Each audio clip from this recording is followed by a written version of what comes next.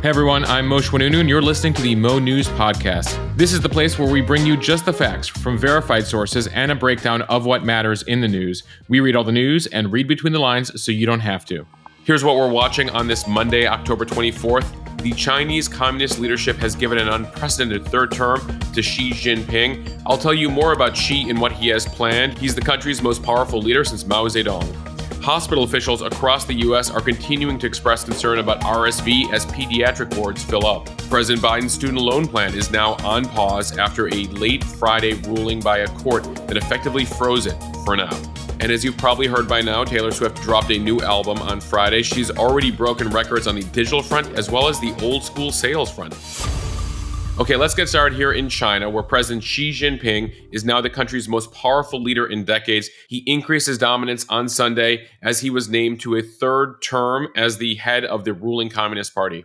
It is a break from tradition. Over the course of this last several decades, leaders have typically served one term or two terms. He changed the rules for himself, is now taking on a third 5-year term after already serving a decade. The thought right now is that he is looking to be leader for life. In these most recent meetings over the course of the last week, he has promoted allies who support his vision for tighter control over society and the Chinese economy. Xi first took power back in 2012, served a first term, a second term. He has discarded the custom of leaving after 10 years. In 2018, he lifted all term limits. He recently turned 69, which is actually over the retirement age that existed for Chinese leaders until now.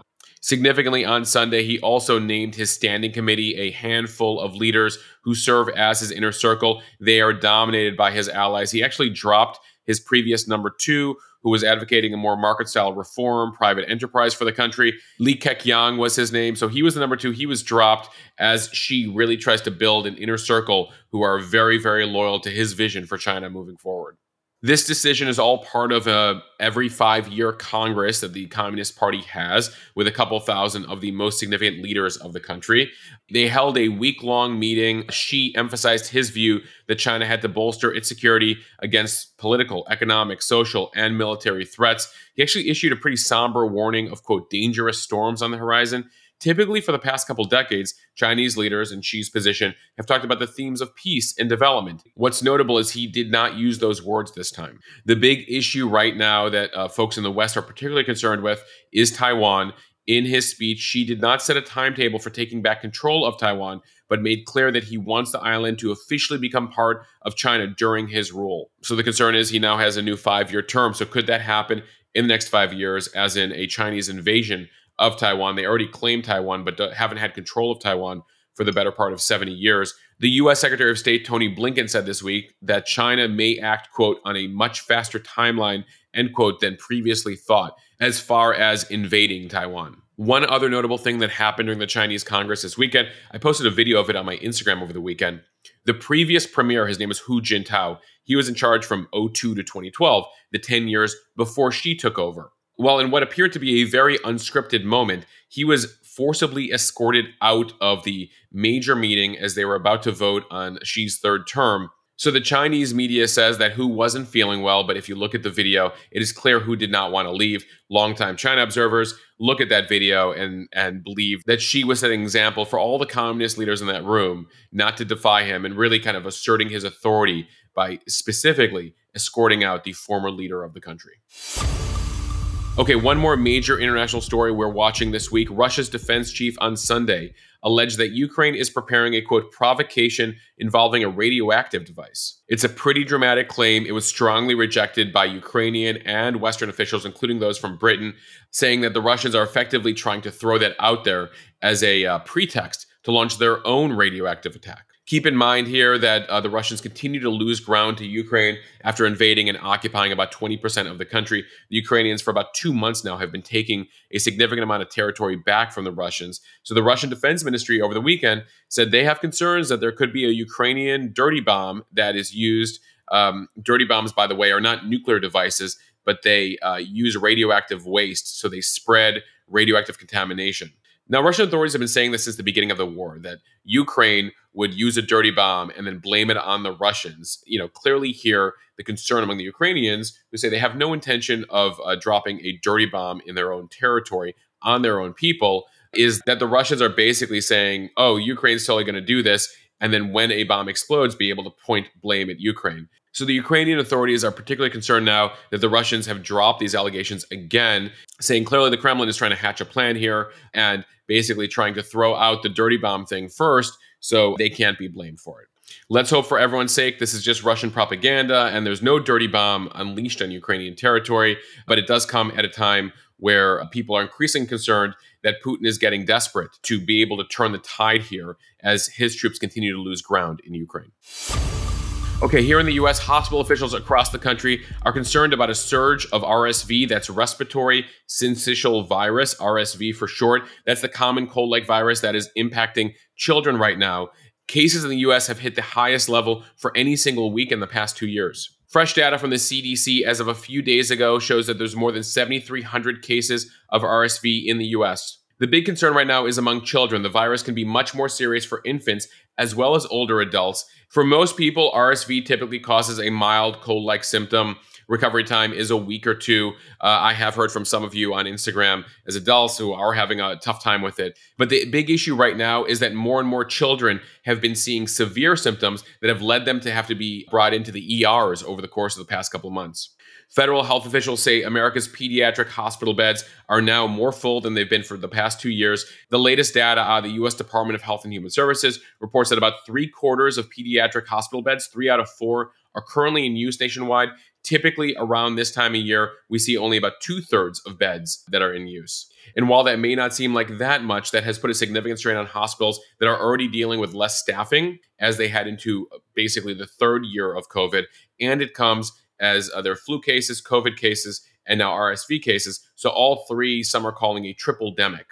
I've heard from dozens of you across the country who have had to take their kids into the hospital in recent weeks, in some cases waiting hours, some days having to go to another state because the pediatric wards are so full. One of the major reasons that medical officials are blaming on RSV being more significant this year or feeling more significant is that after a couple of years now of masking and social distancing, they weren't exposed to as many viruses these past couple of years. So this is what's leading to RSV having more of an impact this winter. I've shared details on my Instagram account at Moshe, at MOSHEH, on how to spot RSV and what symptoms are the alarm bells that should lead you to bring your child to the ER. Again, that's over on my Instagram feed over at Moshe, at MOSHEH. Okay, to another story here on the student loan relief plan. On Friday, I told you about how the White House was celebrating basically 2 major court wins on Thursday. Well, late Friday night, going into the weekend, a federal appeals court temporarily blocked President Biden's student loan forgiveness plan. That ruling on Friday came less than a week after the application portal went live. Already, 22 million Americans out of the 40 million who qualify have signed up for student loan relief, up to that $20,000 that many Americans are eligible for. And the administration could have begun processing applications on Sunday, but this court case effectively halts that for now. The block was issued by the U.S. 8th Circuit Court of Appeals. It's considering a motion from 6 Republican-led states to stop the program. It's one of many lawsuits that Republicans and folks opposed to the program have filed against the White House. A separate case went up to the Supreme Court. They rejected it, allowed the loan plan to continue effectively. In this case, a federal judge had actually dismissed it, saying these attorneys general from these 6 Republican states didn't have standing. They then appealed it to this appeals court, which then put this temporary hold on the program late Friday night. So one of 2 things can happen in the next few days. Either this court, the appellate court, can issue an order to keep the pause longer, an injunction of sorts, or it can dismiss the case and let the program carry on. We expect a decision on that in the next couple days. Okay, we have a lot more news ahead in this podcast, but let's take a quick break here to thank our sponsor for this edition, Athletic Greens. So I just started taking Athletic Greens' AG1 supplement a couple weeks ago, and I'm really excited to share my experience with you. As many of us know, trying to get all your vitamins in can be really hard to keep track of and can get pricey. Until recently, I was actually taking vitamins, a couple with breakfast, a couple with lunch, and a couple with dinner. But I've now been using the Athletic Greens AG1 supplement for a couple weeks now, and it's just very simple. 1 scoop with a glass of water in the morning, and that's it. The AG1 powder contains 75 important ingredients, including tons of vitamins and minerals. It also has pre- and probiotics to support your gut health, support your stomach. All of this combines to really help you build a strong immune system as we head into this cold and flu season. Athletic Greens is giving all Mo News podcast listeners a free 1-year supply of their immune-supporting vitamin D, in addition to 5 free travel packs of AG1 with your first purchase.